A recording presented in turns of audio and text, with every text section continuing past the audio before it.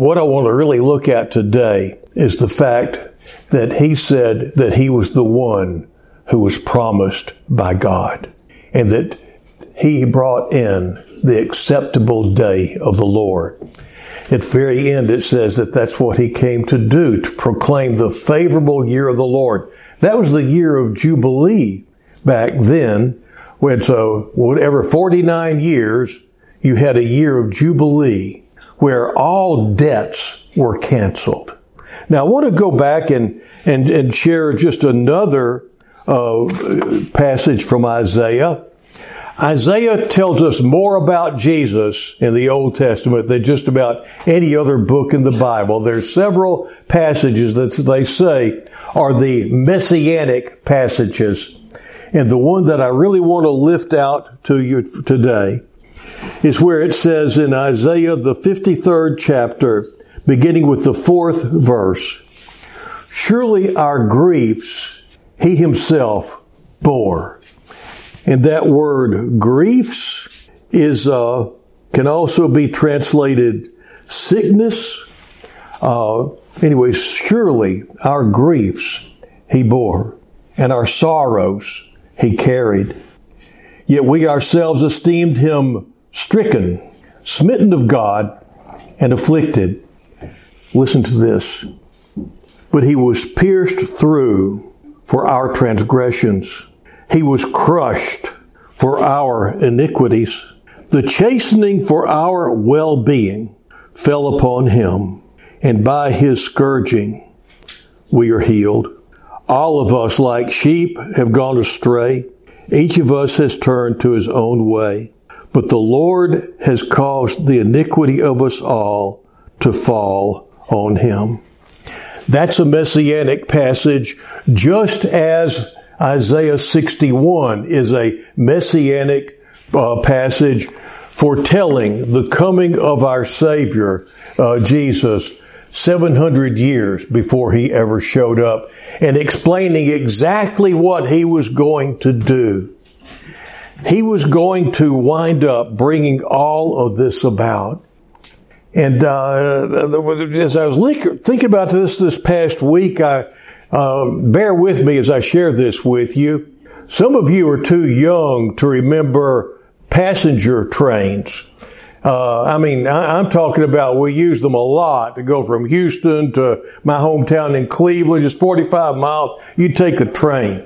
And back then, they was pretty cool to get on a train. I was a little boy riding on the train, and there's the conductor, and if it was any length of time, they'd come by, they'd sell sandwiches, and you could buy a sandwich out of a little tray thing that they had them all made up, ready to go. And it was a fun thing as a little kid to get to ride a train. But earlier than my time, it was a little bit more different, and some people would try to save money when they were taking trips on trains by carrying their food along with them, because just like any other place nowadays, when it's kind of a side thing, just like the popcorn at the movie, it costs a lot more whenever you buy it there than if you bring it with you. Not that you're supposed to be taking popcorn into the movie. That's not what I'm saying. But anyway, there's this couple was traveling, and this guy had never eaten a banana. And his wife had been bugging him for years to eat a banana. And he just said, I just don't want to eat a banana. It was a weird color. I've never seen anything else look like that. I just don't want to eat a banana. Anyway, they were traveling, and they got hungry. He got hungry. And they hadn't come by with the sandwiches. And there was I think it's called a club car, where you could go and buy a sandwich if you needed to.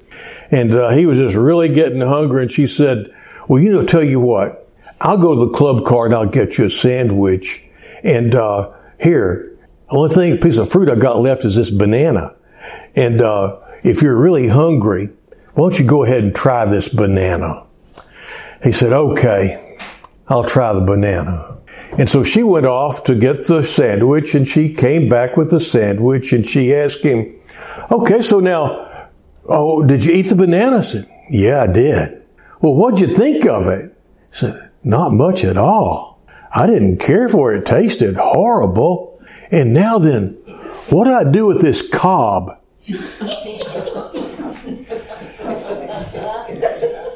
Now then, I'm afraid that there are a lot of Christians who have misunderstood the heart of the Christian faith. They have missed what it's really all about. And kind of like this banana and this guy and the banana, they see the outside of the Christian faith. They see the skin. They see good works. They see people being nice people and good people. And they see people trying to not sin and things like that. And they think that's what being a Christian's all about, is being a good person and trying not to sin. You see, they just see the skin and they're trying to live out of the skin when there's so much more. There's so much, such a richer life. And some of these people, they wind up, it's like it's been predicted, there'll be a lot of them in this day and age. They have a form of godliness, but they deny the power thereof. They haven't really entered into what being a Christian is really all about. They just haven't gotten there yet. But they're trying, and they're trying so hard. But they've missed what it's really all about. That it's not about being a good person. The transformation comes when you finally get into the heart of it. And at the very heart of it is a personal relationship with Jesus Christ and a receiving of what He did on the cross for the forgiveness of our sins. And whenever we finally really believe and receive what He's done for us, it makes all the difference in the world. And then the goodness, the niceness, that stuff falls into its proper place. But there's so many people that have totally missed that. The heart of the Christian faith is where the goodness is. Now then, back many years ago, I learned a couple of questions to ask people about where they are along the line here. The first one is this, and so I ask you to consider it this morning. If you were to die today, are you sure that you'd go to heaven? Can you say for certain that if you died today that you would go to heaven? Now, I've asked a lot of people that question, and a lot of people, their response has been, well, I hope so. I'm really trying hard. And then the second question is this. I said, well, that's okay. That being the case, let me ask you this. If you did die today and you stood before the Lord and He said to you, Rasmus, why should I let you into my heaven? What would you say? Now put your name in the blank. So-and-so, why should I let you into my heaven? And whenever I've been talking personally with people and asked them this question, they'll usually say, well, I've tried to be a good person, and I've tried to keep the 10 Commandments, and I definitely have never killed anybody. They always make a big deal out of not killing people, like that's. And you know, Jesus went so far, He said, if you even have anger in your heart, it's like committing murder, you know. I mean, but I hadn't killed anybody. And don't think I made any graven images. But anyway, they go through all this stuff. And I say, now I want you to stop and think about what you're saying. Everything you said has begun with I. I am trying real hard. I am just hoping He'll let me in. I hope I've been good enough. I. And this is just it. It's not all about you. That's not the heart of the gospel. It's not how hard you've been trying. And anybody that has been in that spot, there's good news for them. Good news. And that's what Jesus came to bring, was good news.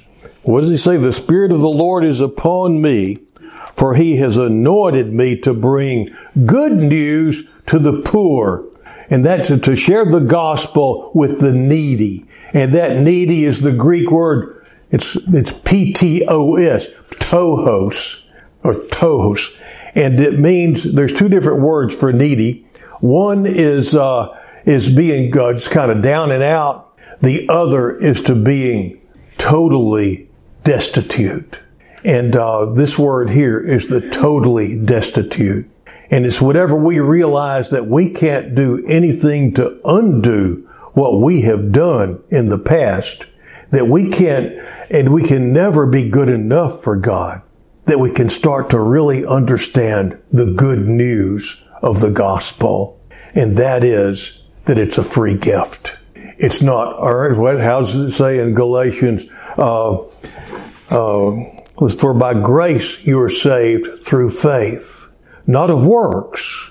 It is a free gift, not of works, lest any man should boast.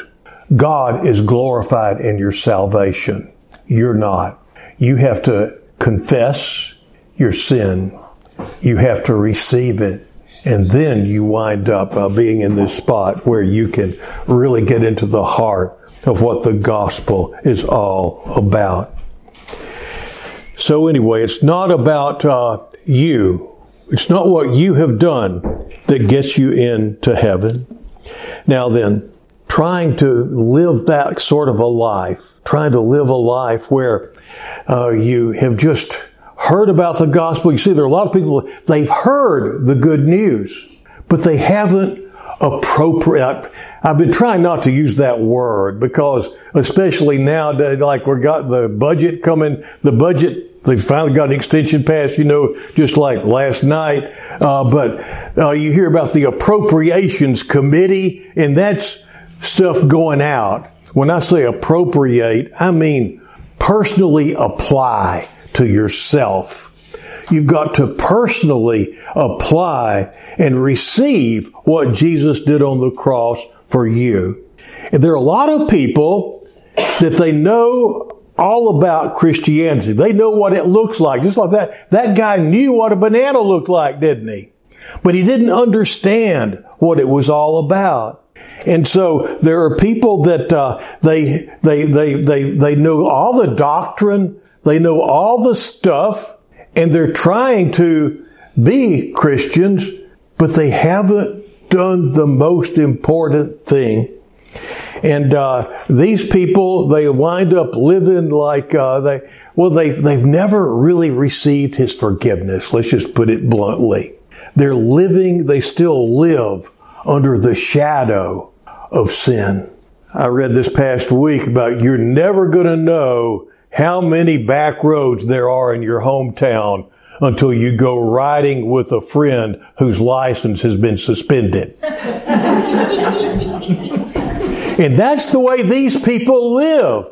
They're living so carefully. They don't want to tick off God. They just don't want to, they're just trying to stay in a safe spot, even while they're doing something wrong.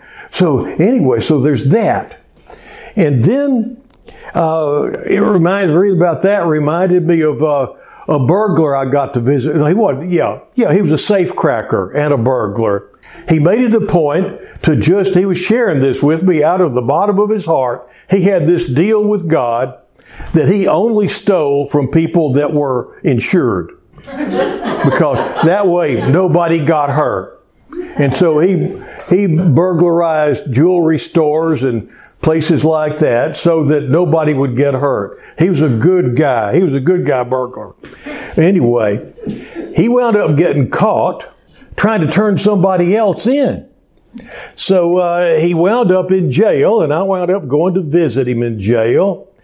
And while I got through visiting with him, I visited with the sheriff for a bit.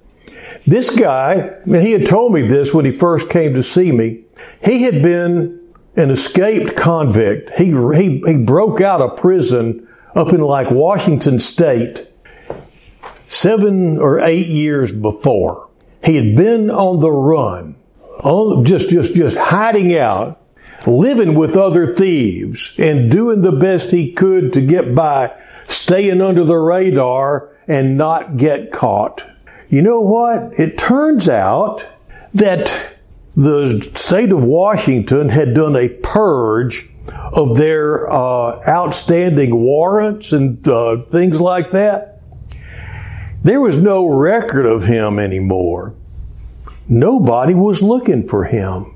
And he had for about 5 years been living undercover and hiding out when he had no need to.